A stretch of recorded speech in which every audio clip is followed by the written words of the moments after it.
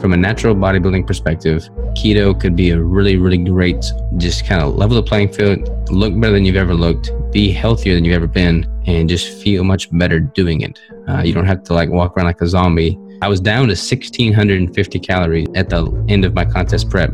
And then the day after that, I jumped up to 4,000 plus. Like my physique's a much more accurate reflection of what my physique actually looks like as opposed to being watered down. And all my lifts have gone up in that time. I mean, everything's improved. My strength has improved. If you subject your body to stress, your body's going to respond to that stress and it's going to build muscle. Ketones, I would argue, are more muscle sparing than carbs. And I mean, I was able to go really, really low. I went down to 65 grams of protein towards the end of my prep. Wow, and I never really experienced any muscle loss. Body mind empowerment. Get stronger, faster, smarter, quicker, friendlier, more helpful, more driven. Everything the body needs. Control your mind. Welcome to the Body Mind Empowerment Podcast. I'm your host, Simland, and our guest today is Robert Sykes. He's a natural bodybuilder who follows the ketogenic diet. He's an author, a coach, and also an entrepreneur. Robert, I'm glad that we could finally have this talk, and I've been a fan of your stuff, ever since I came across your content online. So I want to welcome you to this show. Yeah, man. I appreciate you letting me get on here. I've been watching you as well, so it's cool to finally connect here. Yeah, like unfortunately we're not getting any video at the moment, but we have the audio, and for everyone who's listening, then you just have to look up Robert's YouTube channel and his physique contest, because the man was just in this amazing shape, and he did it on like a strict ketogenic diet. Am I right? Yeah, it was keto. I've been keto for I guess about 4 years now. Yeah, like we'll talk about your contest prep in a minute, but let's start off from what got you into bodybuilding in the first place. Shoot, that's going way back. So bodybuilding, I don't know, probably since I was a junior in high school or so, I was always like the skinny guy that I wanted to kind of break out of that skinny guy mentality. Like I was 115 pounds in high school. Right. And I grew up on a farm, so it's kind of like farm tough, I was strong in that sense, but I just didn't have the physique to really match that. And my uncle played football, so I kind of wanted to, not necessarily play football, but at least look like I was stronger. So I started, yeah, exactly. So he kind of showed me a few things, and I just kind of started diving into the wonderful world of YouTube. Watch pro bodybuilders on YouTube, kind of learned how to train based off of what they were doing. I was kind of making makeshift weights and stuff in my shop. We lived out in the country, so it was literally just, pieces of steel that we had laying around. And then from there, we just kind of scaled up. I got a gym membership, and then I just got better and better with it over time, not really knowing what I was doing initially, but eager to learn. And that's kind of just taking me down the road that I am now, doing bodybuilding as a career, basically. Yeah, like it's a good fundamental basis, doing some, farm work or being active physically ever since as a child. I've been quite similar myself. But when did you start the keto diet? So I started keto. I'd done 3 competitions following just a standard kind of like flexible dieting, if it fits your macros protocol. And I don't know, like I got really lean with all of those. Like I looked really good, but I just didn't feel good. And they all kind of led to, just walking around like zombies towards the last month of contest prep. And then after the show, you have like all kinds of, binging and eating disorders, just, bad news. So after my 3rd show doing that, I'm like, there's got to be a better way. And I wound up doing carbohydrate backloading, John Keefer's carb backloading, which is basically keto in the morning and then throughout the majority of the day. And then you switch to eating a lot of high glycemic index carbs at night. Like donuts and pasta and all that good stuff. So I felt that, I felt better before I introduced the carbs. So I'll just take out the carbs and do carb backloading without the carbs, basically. And didn't even know what that really was. And then I felt great, and I just, kept feeling better and better. Mentally sharper. I didn't feel near as tired throughout the day. And then I started digging into things. I'm like, shoot, what am I doing here? I'm not even eating carbs. The carbs are supposed to give you energy. What's going on here? Yeah. And it's kind of how I stumbled accidentally into keto. Yeah, like the John Keefer's carb backloading is like a semi-cyclical keto diet version. And I've done it. I've done it that myself, like a few months as well during my first years of keto. But then I also got kind of bored because of it. You do eat those, 500 grams to 1,000 grams of carbs per night on one of those massive cheat days. But yeah, it kind of gets boring. And you start to miss the mental clarity and the focus of a strict keto diet. So that's why I decided to, you know, stay more consistent with a more low carb approach. But Yeah, I totally agree. It's like the backloading is good. Like it's good. Like you can eat like that and stay relatively lean. But I mean, I was eating like literally a whole tray of brownies, and I'm like, okay, I'm following the protocol perfect. No, I'm doing it right. What's going on here? But it's like this can't be good for me internally. Like there's nothing that indicates that eating this much brownies is going to be good for me. Cookies. Yeah, that's true. Yeah, like it may like be a good tool in your toolkit if you are an athlete and you can use it, you know, in a strategic way. But I wouldn't recommend it to someone who has like eating disorders or who is, you know, suffering from diabetes or obesity, who's trying to actually lose weight. Then it simply you know, fixes the symptoms, because you're gonna still gonna crave. You're gonna wait for that cheat day to come. So the key is to actually, you know, set yourself free from the desire to have those kinds of treats, in a sense. Put that cookie down now. 100%, man. 100%. I couldn't agree more. Yeah, and obviously, like you're in very great shape and you're strong and athletic. So, how has your performance changed after you switched over from the standard bodybuilding diet over to a low carb one? I mean, honestly, I kind of break it apart into like physical performance and mental performance. Physical performance, I'm much more even keel. Like I don't have moments when I'm, you know, tired, moments when I'm energized. I don't have moments when there's not near as much volatility throughout my day. And from like just a scheduling perspective, it's liberating because I don't have to time my meals around my workouts or vice versa. I don't have to like eat every couple hours. I could just, you know, train hard, not worry about my nutrition in the sense that I don't have to worry about when I eat and how much I eat. I just do. And like, I don't know, I have more endurance during my training. I'm able to get better pumps now, honestly, than when I was eating carbs. A lot of people say you can't get near as good of pumps with carbohydrates. But I've actually noticed getting better pumps. It's taken a while for that to happen. There's a shift that occurs after you've been adapted for long enough. But once you hit that tipping point, my pumps have gotten better. And yeah, strength has improved. The inflammation is another big thing that probably isn't talked about enough, but simply not being inflamed after a workout, I'm able to get back to the gym, you know, sooner and train harder, you know, with less rest intervals. And then from like a mental standpoint, that's like the main benefit to keto, in my opinion. Like I'm much more productive, you know, with my business and just life in general, because I have just a real, you know, mental clarity that I never had or experienced before when I was eating a whole bunch of carbs. Like I just feel like I'm on another level. Yeah, that's true. Like this stability and clarity has been something, one of the best benefits for me as well. You know, not only in terms of not feeling hungry and having these low energy states during the day, but also because of you can maintain a more consistency throughout the year as well for your training. You're not going to get that fat if you're trying to build muscle. You don't have to enslave yourself doing cardio if you want to lose fat.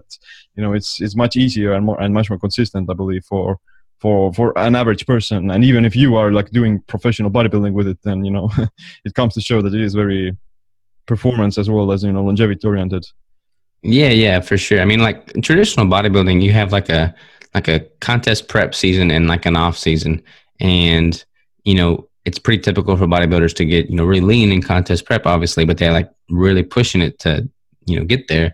And then when the off season comes around, they just let themselves kind of go in a sense. And they're still training hard. They're still, you know, using a lot of calories, but they put on, you know, more fat than is probably necessary for overall health. Right. And it's just like this vicious cycle of bulking and cutting. Whereas with keto, like I definitely have a contest season and an off season, but I don't get near as heavy in the off season. I mean, I'm in the full blown off season right now, and I'm probably like, you know, 10% body fat, which is, you know, pretty good walking around, you know, weight for me. Like I don't have to get up to, you know, 20% body fat to put on muscle. Yeah, right. Yeah, and how has your body composition changed after starting the diet? Have you gained muscle? Have you lost fat? Or Yeah, I've definitely gained muscle, lost fat. Plus, I don't hold near as much water, so my physique's a much more accurate reflection of what my physique actually looks like, as opposed to being watered down. They don't have all the glycogen in there, just kind of holding that extra water weight. But yeah, I mean, it's just like my skin is much thinner too. Probably in part because of the lack of glycogen and water retention, but just keto in general. Like I think my skin has improved, which has led to greater vascularity and definition throughout the year. Oh yeah, that's it's probably like lower levels of inflammation as well. Yeah, for sure. Feel how soft my skin is. Yeah, I've definitely noticed myself, like the lean gains is very good for keto. You're gonna put on like quality muscle mass without the extra fat and fluff, that you're gonna lose anyway. So that's a good thing. Yeah, I mean, if you're trying to build muscle on keto and just bulk in general, like the scale itself will probably move upwards much, slower, much more slowly than if you were eating carbs. But when it does creep up, it's a quality weight that you're adding. I mean, you might be able to build muscle faster with carbs, but in doing that, you're also going to risk, building more fat storage. You're going to build, everything's going to grow a little bit faster, but even the things you don't want to grow. Yeah, Whereas with keto, it's just a much more even keel kind of growth. And then when you, wind up cutting down, leaning down to, illustrate those gains, you wind up losing muscle to burn through that fat that you've gained as well if you're eating, carbohydrate-based diet. So at the end of the day, when you're stepping on stage, I don't think that, I'm having any negative performance effects by going keto. At the end of the day, like it's just a much more sustainable protocol, and I wind up just continually putting on more muscle each year.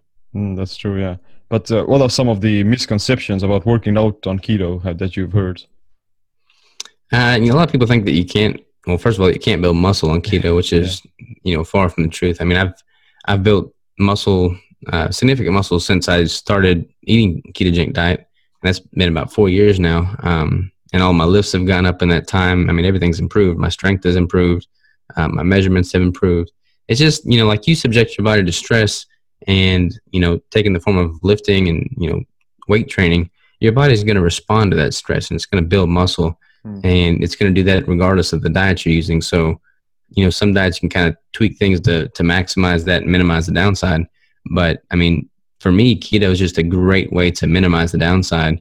And, I'm training hard and I'm stressing that body and it's going to force growth on it. So I'm not seeing any shortage in gains there. Yeah. I agree with you. Like, I think the biggest myth is that you need carbs or insulin to, trigger muscle protein synthesis. But really, the thing is that is going to facilitate muscle growth is like you said, putting stress on the muscle and causing a training stimulus, not the carbs or insulin. If you were to have simply high levels of insulin and carbs without the necessary and the appropriate training stimulus, then you're going to just simply get fat and diabetic. So You got fat. you definitely need to focus on first lifting heavy and then getting enough protein. Oh yeah, 100%. I mean, there's a lot of professional bodybuilders like in the IFBB that, taking in, super drugs, insulin and whatnot. And yeah, they're going to be building muscle, but it's paired, like you said, with the resistance training and the strength training. So they kind of go hand in hand. And if you don't have one without the other, then it's just not going to work. Yeah. So yeah, I think focusing on quality diet while, simultaneously training as hard as you can effectively is going to, wind up coming out ahead in the long run.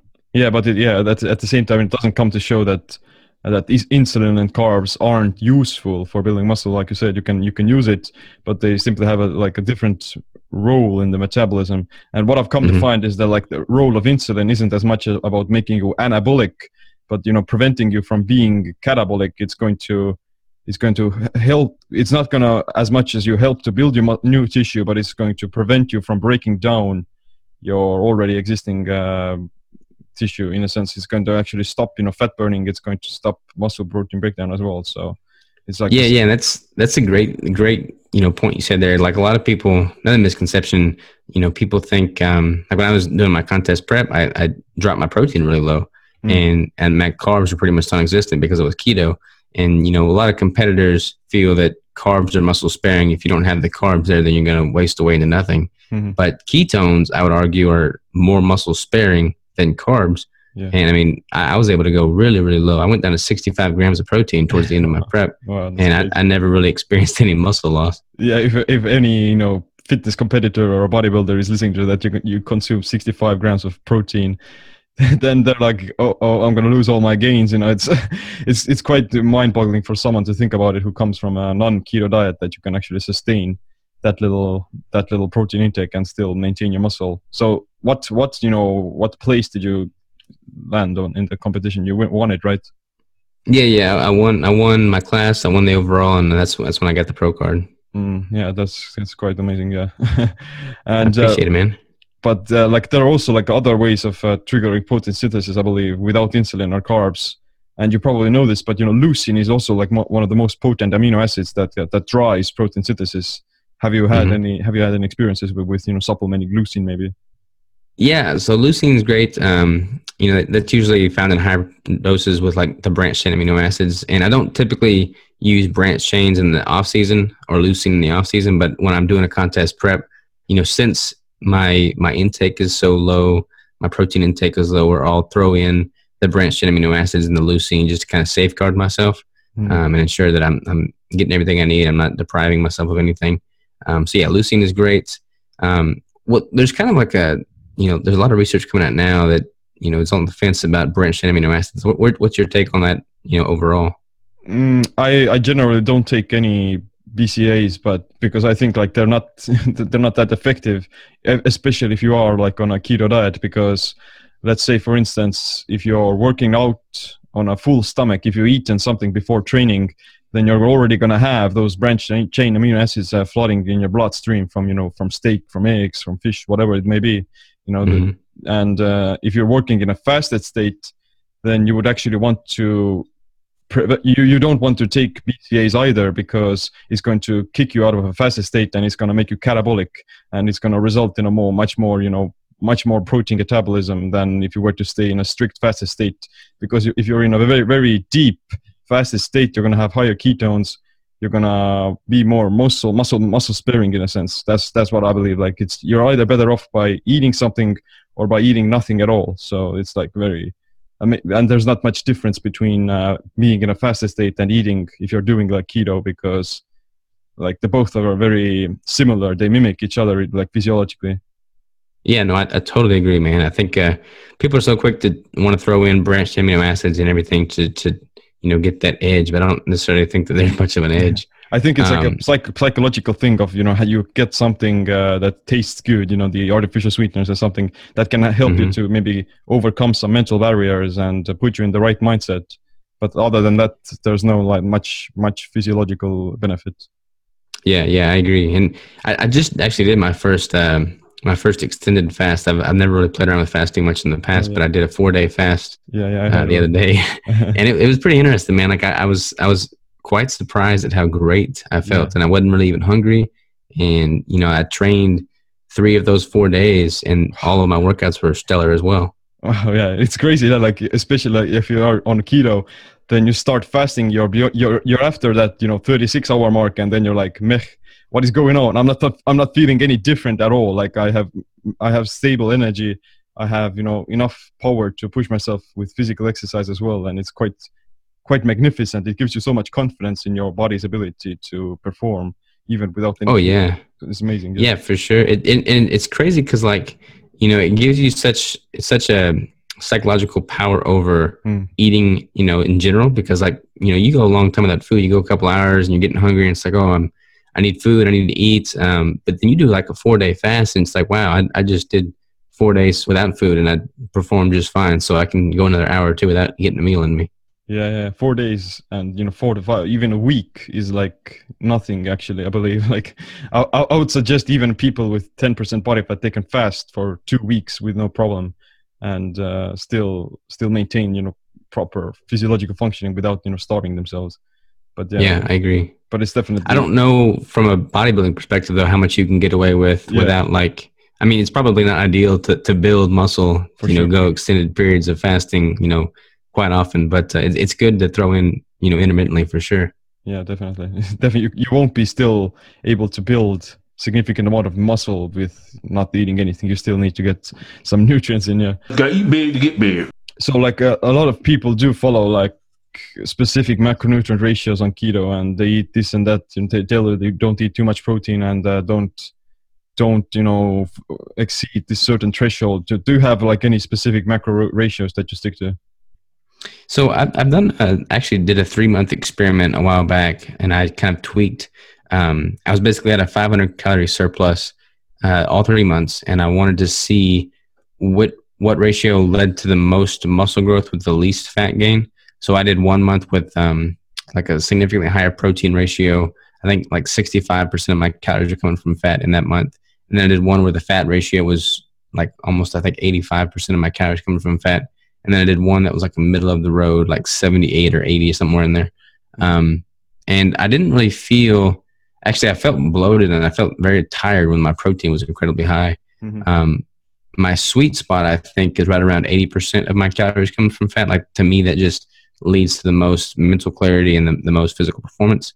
But it's going to be different for everybody. Like, some people perform really well with a higher fat ratio, some with a really, with a lower fat ratio.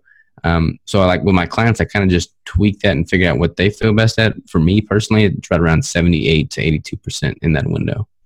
Wow, that's quite like very similar to the therapeutic range of ketosis as well. How many? Do you count your carbs, or how do you do that? Yeah, so I keep my carbs pretty low. Like, my carbs in the off season stay under 20 grams of total carbs, and then when I do a contest prep, I'll drop it down as low as 10. So yeah, I think having it below 20, it removes a lot of the variables. I mean, with keto, like the proteins and fats are your bread and butter. Carbs kind of act as noise in the equation, in my opinion. So like you can, tweak those. You could use them, as a fat delivery system, basically by, sauteing some vegetables and, other sources of fat. But for the most part, I don't really leverage any significant intake of carbs for anything specifically. Have you tried like the zero carb diet? Yeah, so I've tried carnivore. Not like hardcore carnivore, but I've tried, pretty much just no greens and just eating meats. And I feel really good with that. And then there'll be like, I'll do that for a couple of weeks and I'll just crave a big salad. So I'll have a big salad. And then I'll like go back to not having carbs for a while. Like right now I'm pretty much, or not having greens for a while. So like, I'm not really eating many salads right now. Or really any source of greens really. I'll have like a keto brick or something that I make, and that'll be pretty much my entire carb source for the day. But most of my calories are definitely coming from animal meats and fats, proteins. Yeah, definitely. Like, I do notice like that although I love these vegetables and I love having huge salads, I do notice like if you lower your carbs and if you lower your protein as well, then you're going to experience higher levels of mental clarity. You're going to experience lower levels of inflammation as well.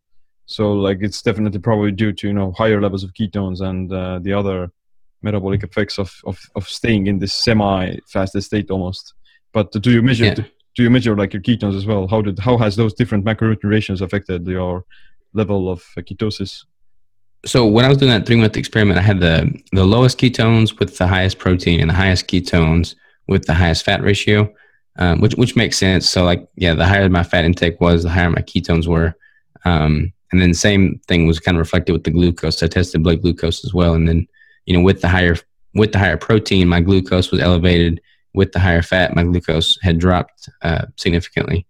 So kind of a, inverse relationship there for the most part. But yeah, I definitely feel way, way better. And I noticed also my inflammation seemed to increase with the higher protein. And like a lot of people, like right now, carnivore is super high. A lot of people are trying, like 2-to-1 protein to fat ratio, which is great. The more experimentation out there is the better. For me personally, though, I just function at such a higher level with, most of my calories coming from quality fat sources. Yeah, there's probably a lot of genetics, heritage, insulin sensitivities, those different kinds of things that are all changing those things. And Definitely. I also like come across some research that found how protein from meats and such is less insulinogenic if it's eaten on a low carb diet versus a high carb diet. So if you combine proteins and carbs, then you're going to actually have like a higher glycemic response to your foods as well. So it's still it's crazy how many variables actually go into there's no cut and dry, do this, and then you get this out of it. It's so many variables in the picture here. But what does your diet look like? What do you eat on a given day? So like what I've been doing lately is I'll wake up and I'll have like just kind of like a fatty coffee, nothing too crazy. I'll just put butter and heavy cream in my coffee. I've been using those. A Neuro Roast is the brand, I think, and it's basically like a mushroom-based coffee. And I really like that because it's got less caffeine. So I'll have that with like the butter and the heavy cream. I'll normally have 2 or 3 of those in the morning, and then my next meal would probably be like post workout meal consisting of eggs, maybe some uncured beef bacon. I've been trying beef bacon lately, and it's just delicious. So I'll do that or like some sausage or something like that. And then I only have 2 meals a day right now, pretty much. And my final meal is normally I'll make like a fathead pizza if I'm incorporating dairy in the diet for cheese. If I'm not trying to use any dairy, then I'll just have like a steak, a ribeye steak, or I'll do like a burger patty or something like that. With maybe like a side of spinach or something if I'm trying to get a little bit of greens in. But pretty simple, honestly. Like it's 2 meals a day with some coffee in the morning, some fattened coffee in the morning, and then throughout the day I'll be drinking on electrolytes. I just kind of keep my sodium and potassium in pretty good equilibrium. And then that's honestly pretty much it. There's nothing fancy to it. Yeah, I think like that's the beauty of it, that because you're excluding a lot of the potential inflammatory sources and these processed foods, then you're immediately going to feel better because of that as well.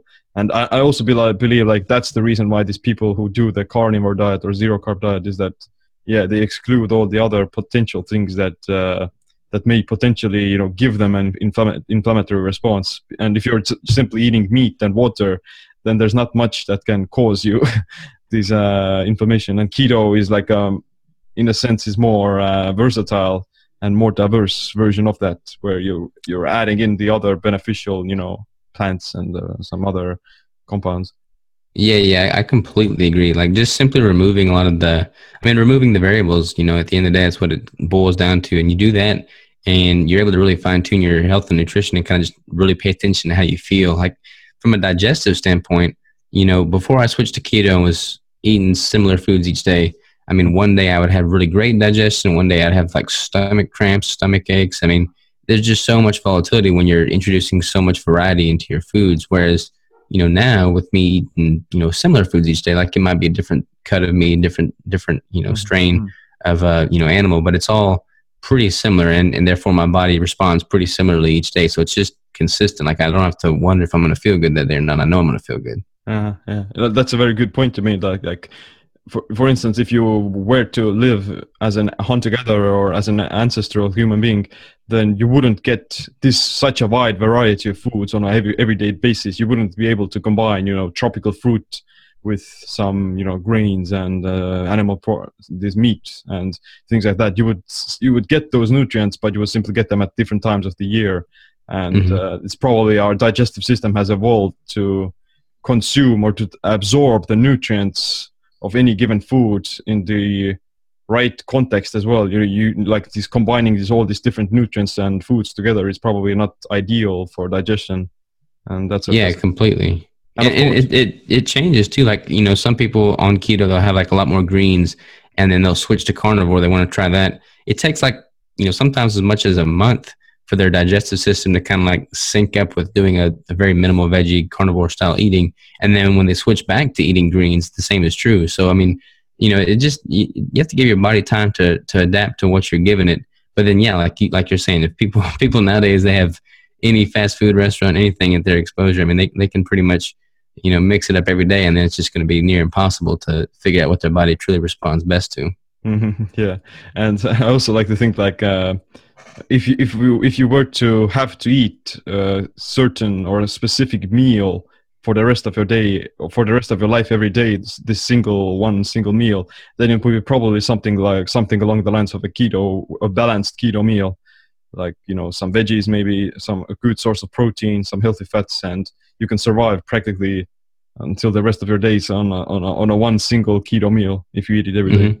Probably. Yeah. This would be the only kind of lifestyle food choices that I'd want to eat every single day. I would not want to eat, like chicken and rice every single day, but I could definitely get down with eating a steak and eggs every day. Steak is such a treat. Yeah, it's a good one.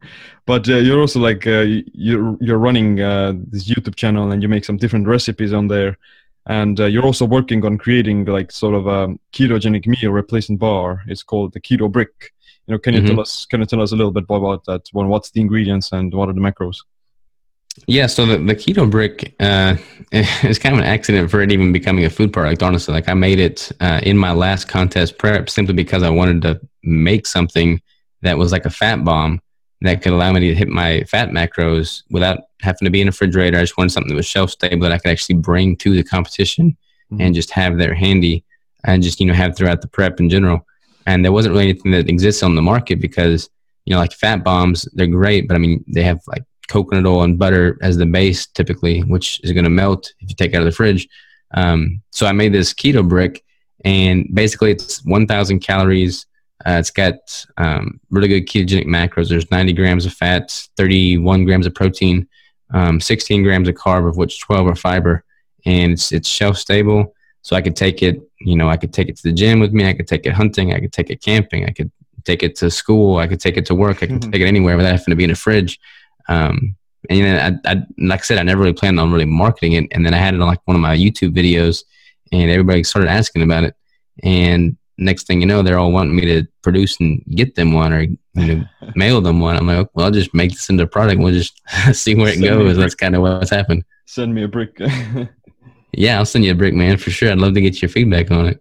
Oh no! Like I was taking like the comments on the people mentioning like, oh, I would like a brick. It's something that you would expect people to ask you. But like what are the ingredients inside? Like how do you manufacture it? So yeah, it's kind of crazy. Like, it's just me manufacturing. Me and my girlfriend are in a kitchen making all these. But it's got cacao butter in there. It's got cacao nibs. It's got like a little bit of coffee. Everybody's worried about the caffeine intake, but it's super super low in coffee. So hardly any caffeine coming from that. It's got what is that? It's got some flax in there. It's got a vegetable based protein powder. Just like a concoction of a couple. I think it's got 7 total ingredients, so nothing crazy. And then just mix with the right ratios to provide the right fat content and make it shelf stable. That's pretty much what it is. Oh, it's got some salt too from electrolytes. Oh yeah, for sure. Sounds very interesting, and it probably like as you move along, you're gonna refine it even better, and make like non-caffeine version and low calorie keto bricks as well or something, because I would imagine like it's not going to be ideal for someone who's trying to lose weight on keto because it has like almost 1,000 calories. Yeah, it's people definitely want a smaller version of it. 1,000 just such a round number. I liked it. Yeah, it's like a massive iconic number almost. Exactly. You didn't eat like 1,000 keto bricks during your contest prep every day and still lose weight, did you? No, it's pretty much like 1 brick a day. Like a typical day of incorporating the brick would be, like my morning coffee, and then have like the brick with like a can of sardines or something, get a little bit more protein in. So like a can of sardines and olive oil with the brick for like my first meal, and then like a steak or something as my last meal. That's like a perfect day of eating for me. Right, the steak!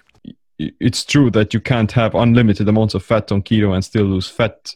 But at the same time, there are many people who have done these, crazy 5,000 calorie keto diets and not still getting any weight. So, and I remember you did something similar, like a high calorie diet experiment. How many calories did you eat? Yeah, so I did 4,000 calories a day I documented it for 21 days straight, and then I actually did it for like 2 months, I think. And I was like, Jason Whitrock did it prior to me, so I saw his videos, and I'm like, man, I got to try this, because I did it. I started doing it the day after my competition, so I was at an incredible deficit, and I basically was trying to test, because with like I said, typical bodybuilding diets, you go into a really negative post-show rebound, gain a lot of fat, and you kind of develop eating disorders. I kind of wanted to take it to the extreme and see if I would have those same negative effects with keto post-show. So I was down to 1,650 calories at the end of my contest prep. And then the day after that, I jumped up to 4,000 plus for 2 months straight. And I wanted to document and see how my body responded. And I gained a little bit of body fat. I gained a little bit of weight. But all in all, it was not near the negative effect that I would have expected. I mean, if I had done that same thing with carbohydrates, then yeah, you'd be talking to a much heavier person. Bloated as hell, probably. Yeah, for sure. You're too fat for your armor. Why do you think like this happened? Why didn't you gain that much body fat? I think there's a lag effect with keto. I think you can you're not going to have near the downside near as quickly with keto. That said, there's no free lunch. Like everything matters, everything counts. So like if I was to, like right now, I'm in the off season, my body's kind of reached an equilibrium. If I was to do 4,000 calories for 21 days straight now, I would probably experience more body fat gain because I've kind of reached that equilibrium point. So like I've reached that homeostatic level. Anything more than this, and I'm going to gain. Anything less than this, and I'm going to lose. So like with that, there's just a lag effect. So if I had done that at my homeostatic level, I wouldn't see near the result that I would have coming right after contest prep. But my body was, primed for burning fat at that point. It was primed for just, I was down to 3.5% body fat. So I didn't really expect a huge gain. I mean, even a gain, I'm still under 10% at that point, Yeah, this probably your body was deprived from nutrients for such a long time, and then you simply super compensated for it in a sense. Yeah, exactly. And it responded really well. Like I felt very energized, very strong during that entire time. I saw good gains in the gym during that 21-day 4,000 calorie experiment. So I learned a lot from it for sure. How big of a weight shift did you go through? I want to say I only gained 8 pounds, which is crazy considering. I mean, like after my first competition, when I was eating carbs, I gained 20 pounds in 2 days. So compare that with only gaining 8 pounds with more than doubling the calories, over 21 days, and not too bad. Wow, that's crazy. Yeah, definitely. The keto is a mysterious thing, and everyone has to experiment and see how their body responds. Yes, that's why I think like from a natural bodybuilding perspective, like so many competitors just really do their body damage. Like they take it way past the point where it should go, and then in a negative light, and then in a caloric deficit light, and then after the show they do the same thing in inverse, and it's just a very vicious cycle. It's really hard on the body, and I feel like from a natural bodybuilding perspective, keto could be a really, really great optimal way to just kind of level the playing field, look better than you've ever looked, be healthier than you've ever been, and just feel much better doing it. You don't have to like walk around like a zombie at the end of your prep. You're still going to be hungry. It's not going to be like, simple. It's not going to make it perfect, but it's just going to make it much more sustainable and make the sport much healthier in the first place. Yeah, I totally agree. Like, maybe let's like walk us through like how did you prepare for your contest? How long did you diet it, and how did you change your training and diet throughout this entire process? Yeah, so my training honestly doesn't really change that much as I go into a contest prep. I try and lift as heavy as I did in my off season. A lot of people want to start lifting lighter weights for more reps when they go into a contest prep. I believe that the heavier you go, the better. If your body, for instance, if I'm doing 405 pounds for squat in the off season for reps, and when I start doing a contest prep and my focus shifts from building muscle to just maintaining as much muscle as possible, and I decide, okay, I'm not going to do 405, I'm going to do 205 now. I'm just going to do more reps. Your body's going to recognize that, okay, we don't need to have this muscle to be able to lift 405. So we're at a caloric deficit right now. Let's go ahead and steal from the muscle to feed the body and kind of try and maintain that homeostatic level. But if I'm constantly putting 405 on my back and doing that throughout my entire prep, it's still needing that demand.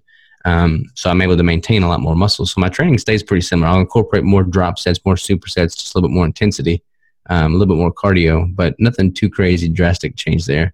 Nutritionally, I slowly taper my calories. I keep a fat ratio pretty high. One thing that I feel is pretty counter to what is typically done is I make protein my most manipulated variable. So rather, like my carbs are already low since I'm keto, rather than trying to drop my fat down, I keep my fat relatively high and drop my protein down throughout the course of the prep, because my body's, my primary focus, like I said, shifts from building muscle to maintaining muscle. So by dropping that protein, my fat ratio is inherently going to get larger. I'm going to produce more ketones. I'm going to be more muscle sparing, and I'm not really going to experience much of a muscle loss. Wow, yeah, that's a good point. You have to maintain this signal that says to your body that you need that muscle, because your body's going to, as long as you don't have enough energy, then your body simply wants to get rid of the unnecessary tissue that you don't need. And if you're not lifting heavy, then you're telling your body that you don't need it anymore. And one of the it's actually more important to lift heavy while cutting, because it's your body's already in this state where it's wanting to get rid of the excess. And how much cardio did you do? I honestly didn't do that much. Like I did the Stairmaster. That's the only form of cardio I did. I only did 20-minute sessions. I've never really been a fan of just totally killing myself on the cardio machines and low intensity for hours. I never really seen eye to eye with that. So I just like 20-minute sessions on the Stairmaster, and I gradually scaled that up throughout the prep. And like 1 week I would, increase the intensity level by another level or by another minute. And then the next week I'd, give it another small bump, and just basically slowly titrated that up throughout the course of the prep. Yeah. Like losing weight is much easier if you focus on weights rather than cardio, because you're gonna get skinny fat almost if you just do cardio. Yeah, 100%, man. And like the weights get harder. Like when you're taking in less calories, like that 405, it becomes heavier and heavier seemingly, and that's when it becomes hard. Doing a contest prep for 4.5, 5 months, 6 months even. I mean, the weight's getting heavier. At least it feels heavier. You're taking in less food. You're hungry.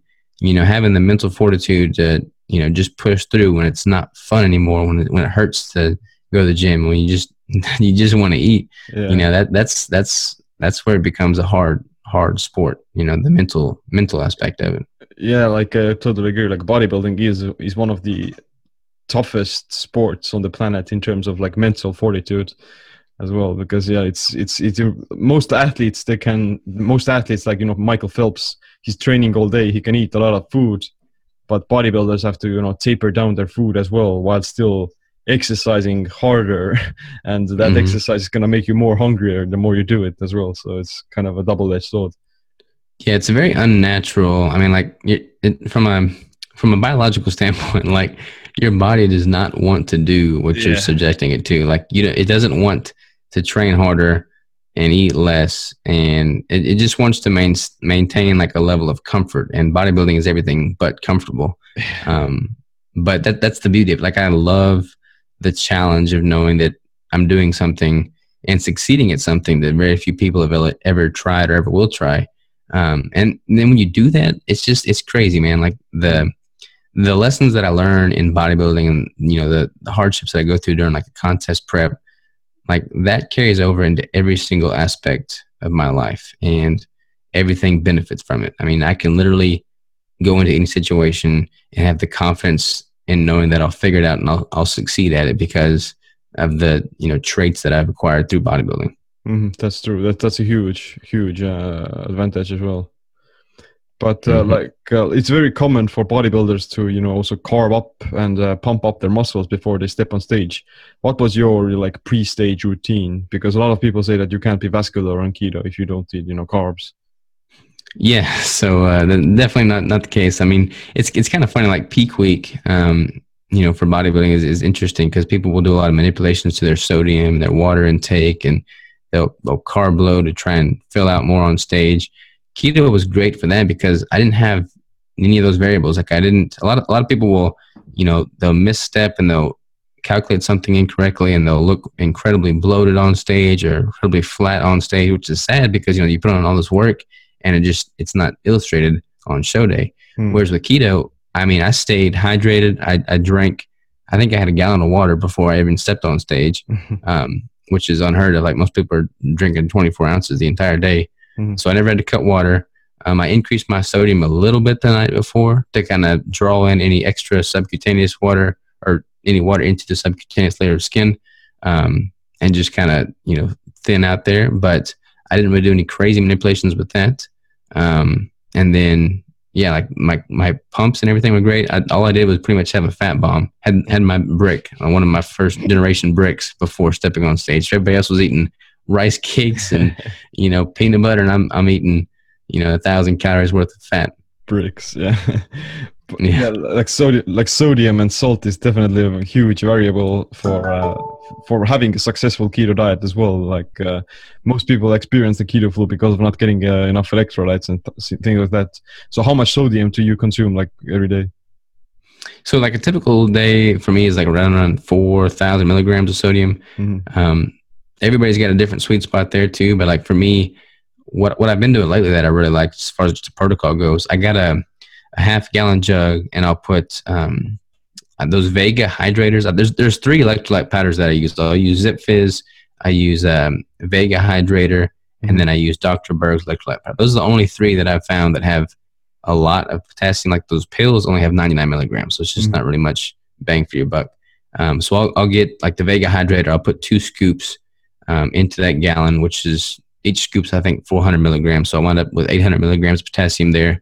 And then I'll put a teaspoon or a quarter teaspoon of sodium, pink salt, into that as well, which I believe gives me right around 2,000 milligrams. And then I'll put like a scoop of creatine in there. And that's basically my little jug of water. I'll have 2 or 3 of those a day, depending on how thirsty I am. Yeah, like I feel like if you are on keto on low carb diets, then you can be pretty deliberate and free flowing with your sodium intake as well. You don't have to worry about bloating. You don't have to worry about hypertension that much because of the low incidence state. Yeah, 100%. Like I don't have hardly any bloating now. Like if I have a ton of sodium that I didn't really plan for, like the other day I had what did I eat? I had corned beef brisket. That's in like the brine. It's packaged in the brine. And it wound up like more than doubling my sodium intake for the day. And then I woke up heavier the next morning because I was holding more water, which is kind of to be expected. But on a typical day, yeah, like I can get away with eating a ton of sodium and drinking my water and potassium, and I don't have hardly any water retention. That's true, yeah. Do you have like any plans of competing in the future? Yeah, so like I typically take 2 years off in between shows. Like as a natural competitor, I'm prepping for anywhere from 4 to 6 months. So half of my year is basically at a caloric deficit, and half of my year I have to build muscle. So if I competed every year, there wouldn't be much time to put on a lot of noticeable difference in muscle mass. Right. So I tend to take a couple years off in between shows. I competed in 2 shows, 2017, and I'll probably not compete again until 2020. So a little bit longer than usual for me, but I'm going to leverage that time, make the most of it. And then when I step on stage again in 2020, it's going to be lights out. That's true. Yeah, like in the meantime, you still have other stuff to do probably as well with your with your business and the Keto Bricks.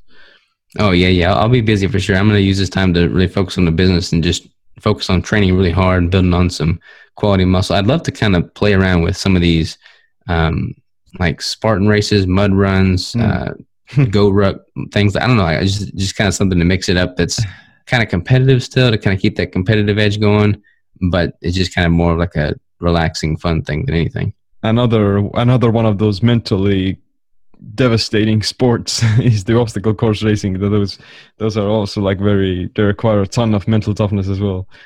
Yeah, and I've never done one, so I'm anxious to give one a try and see kind of how I do. Yeah, I want to try it as well, but there aren't many in my region at the moment. Where are you located again? I'm in Estonia. It's near Finland and in the Baltics. What's the keto diet population like there? Is it pretty prominent or not really known? We have like a small keto community who are doing like a low carb, high fat diet, but there's not like a very, I would say, it's not that active. Besides from social media, we don't have like very much this sort of meetups or conferences or something like that. Just mainly online, but yeah, I feel like it's growing by the day, I believe. That's good, man. I think like the more people that know about it, the better. It's starting to really gain traction here in the States. So yeah, I think it's a good thing for sure. But I've also, myself, I've started this sort of a small body recomposition on keto, and I want to build like a few pounds of lean muscle at the expense of my body fat. And like I'm already quite lean. I'm around 10% as well, and it's gonna be quite difficult to build muscle while still losing fat. But I think like doing it on the keto diet is like the perfect way of accomplishing it, because because of the protein sparing effects and the reduced hunger and so on. So at the moment, I'm like 165 pounds, around 10% body fat, and I want to get to like 175 pounds of while still staying around the same body fat or something. So what would you? Yeah, 10 pounds of muscle would be great, man. I mean, if you think about it, like if you go to the grocery store and you pick up a pound of beef and you look at that pound of beef, I mean, 1 pound is a lot, you know, like if that's just translated into your own body mass muscle, I mean, that's a lot of muscle. Yeah, that's true. So how would you recommend me what would you do in terms of training if you want to kind of go through this kind of a recomp? So I've always been a fan of, you know, really focusing on a single body part each time I train. Mm-hmm. So like I'll train 5 or 6 days a week, and I pretty much have a designated day for each muscle. So like legs get their own day, back gets their own day. Some people like a little bit more frequency. I personally just like to really hammer that one day when I'm there. Mm-hmm. So I would do that, you know, kind of like a split like that, like a single body part split. And like bis and tris, I'll train together. Some of the smaller muscles I'll train together, but for the most part, every muscle gets their own day. And then from a nutritional standpoint, or from a training standpoint, I would just focus on lifting heavy. I kind of like the 15, 12, 10, 8 rep range. That way I'm able to kind of go heavy, but still get a little bit of volume in there. And then on like the primary compound movements, I've been doing like I'll pyramid down even lower. So down to like, you know, 1 or 2 reps towards the end, but still going, but going much heavier. And then I've been kind of playing around with this rotational protocol of incorporating like a explosive day on certain movements, a higher volume day, and then just a strength day on just the 4 primary compound movements, like your squats, bench, deadlift, and overhead press. That way those 3 primary muscles are getting worked and trained very differently. So I like doing that. And then from a nutritional standpoint, I would focus on, you know, if you have a higher fat ratio and you tolerate that well, then like kind of with that lag effect, you're able to take in a little bit more of a surplus and kind of minimize a lot of the negative downside. So what is your baseline caloric intake? You have any idea? I usually consume like 2,000 to 2,300, somewhere around there. Like, and if I do plan on working harder or working out harder on a specific day, then I might increase it by, you know, a very small amount, like 300 calories or something like that. So I would try and just like, you know, stay consistent with like right around 2,500, whether you're training or not. Just kind of like have a consistent caloric intake and then just train hard. And if you do that, kind of get like a baseline established, go from there. But if you're typically taking in 2,000 or 2,300, you bump that up to 2,500 and just are consistent with it, and it's coming from a higher fat ratio and just focused on training hard, I'd be willing to bet that you would see a lot of those body recomps come into place. Yeah, that's true. That's true. Consistency is probably the biggest variable for all kinds of gains. Yeah, a lot of people, they just want to kind of mix and match a lot of things all at the same time, like have, you know, days that are high, days that are low, days that they're doing more carbs or less carbs. It's just, for me, I like to just keep everything as concise and consistent as possible and just change one thing at a time and be very small with those changes and then really pay attention to how my body responds. That's a good piece of advice, and constantly be experimenting with something. I think that's another important one. Everybody want to be a bodybuilder, but don't nobody want to lift no heavy ass weight. Absolutely. I'd also be interested to see, you know, how maybe these exogenous ketones could potentially substitute for a caloric deficit, because, you know, there's a lot of new research coming out that shows how maybe these ketones, they can actually trigger protein synthesis. You know, I talk with Ryan Lowry, who from the ASBI, and he said that, you know, there are some evidence showing that they can stimulate muscle growth almost, and it's quite crazy. Yeah, honestly, I mean, there's so much coming out right now. I don't know where I stand on it, to be honest. I mean, there's one argument that if you're giving your body exogenous ketones, then what compels your body to produce its own endogenous ketones, and therefore, you know, that makes sense to me too. So like if my goal is to lose body fat, I might not want to increase exogenous ketone intake, because then that would kind of be hindering my body's own abilities. Yeah. So I get that argument, and then I get the same argument of, you know, if you take exogenous ketones, which is basically another fuel source, and you're putting in more output, then you're going to be able to, you know, have an improved composition standpoint there. I honestly haven't experimented enough with it myself to know. I know that a lot of benefit from the ketone salts are just going to be coming from the electrolytes in general. Like they have a pretty good electrolyte profile. Yeah. So a lot of people feel really great on them. And more often than not, it's just simply because they're getting enough electrolytes in. Yeah, it's true. Like, there's a difference between endogenous ketones coming from your body fat and the exogenous ketones coming from those BHB salts. And it is true that to a certain extent, those BHB salts, they're going to inhibit lipolysis, and you may actually suffer from some sort of energy crisis almost, in terms of you're not going to actually able to tap into your body fat stores. You're simply going to use those exogenous ketones, but once that runs out, then you may experience a slight, a short-term dip in energy, because you have to, reconvert or readapt back to your body fat. Yeah. And see, I don't know. Like, I don't know if, just based off of what I've, realized thus far, I don't think I would use exogenous ketones if my primary goal is to, lose body fat. I can see them being more beneficial if I'm, trying to time my intake of exogenous ketones to perform for a specific event. Yeah. That's probably how I would incorporate them now personally. But yeah, I'm still up for, I'm open-minded on it because I haven't experimented enough to truly decide one way or the other. Yeah. And maybe like in the future, you can add some extra ketones into your keto brick as well. Yeah, there you go. Yeah, there you go. The esters too. The esters are coming out, and I don't really know because they're not really commercially available. There's a couple places you can get them, and I've tried them, but I'm interested to see how those affect the market. How did they affect your keto levels? Oh man, they shot through the roof. Like I had, I think 2 millimolar or something. I don't remember. It was pretty low. It might have been even less than that. It might have been less than 1. And then I had like 60 grams of exogenous ketone esters, and it shot up to like 4.5 or 4.8 or something within 15-20 minutes. Wow. Yeah. So those things are a different class than just these BHB salts. Yeah, very very different profile for sure. I saw like that the first batch of your keto bricks, they sold out very fast. Or like, when can people expect another batch? I'm actually going to make more this weekend, so we should have another restocked batch next week.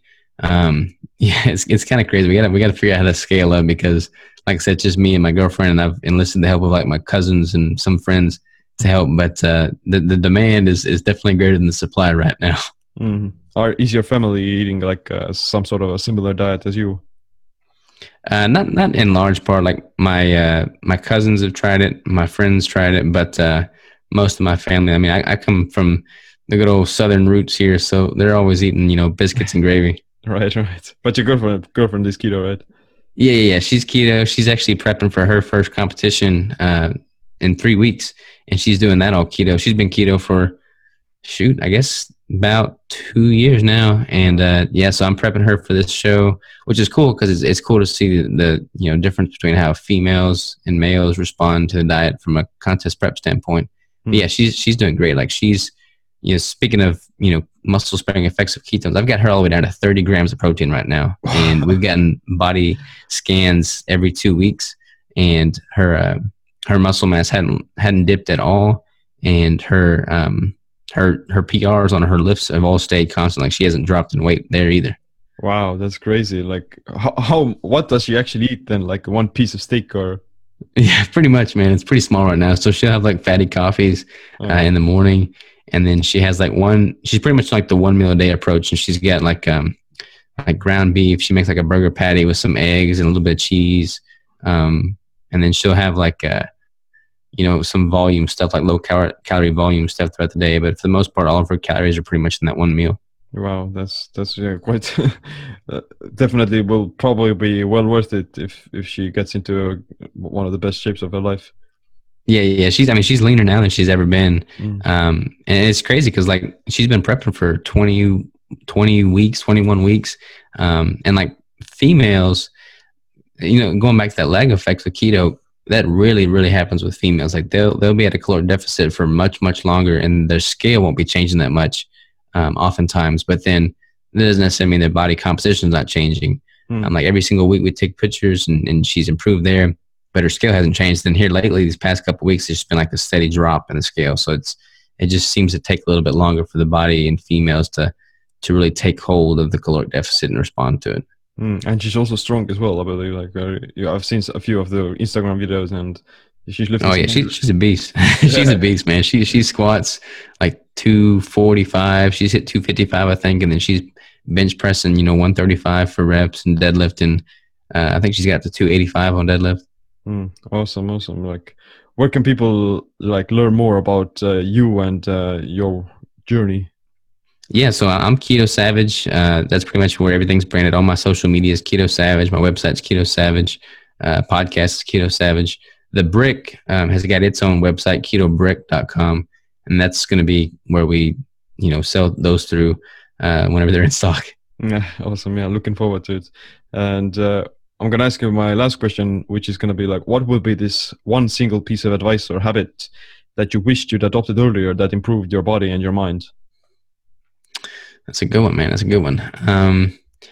Honestly, just like self-experimentation and not being, paralyzed by the whole paralysis analysis symptom, which is common with, lifting. It's common with training. It's common with nutrition, and it's common with business. I am a perfectionist at heart, so I always want to be perfect, and I want to put myself out there in a perfect light. But everybody's different. Everybody's going to respond differently. So, you might have a perfect protocol laid out for you. Your body and your mind might not work with it. So I think just simply putting yourself out there and being willing to try new things. And I mean, it sounds so cliche, but it's true. Like you just gotta jump and see what responds well to, see what resonates with you. Whether it's like a certain training protocol, some people might do a lot better with lower weight and higher frequency. Whether it's certain nutrition protocols, some people might be better with carnivore. Some people might be better with, a little bit more greens. And then that carries into business too. Like I didn't have a clue what I was doing when I started doing the business stuff I am, but I've kind of learned as I've gone and just continue to refine the process day by day. So that's just life. That's an amazing piece of advice. Like constantly try something new, and then to not get stuck in your own to not get stuck in your own way of doing things, and to reassess and readapt. So.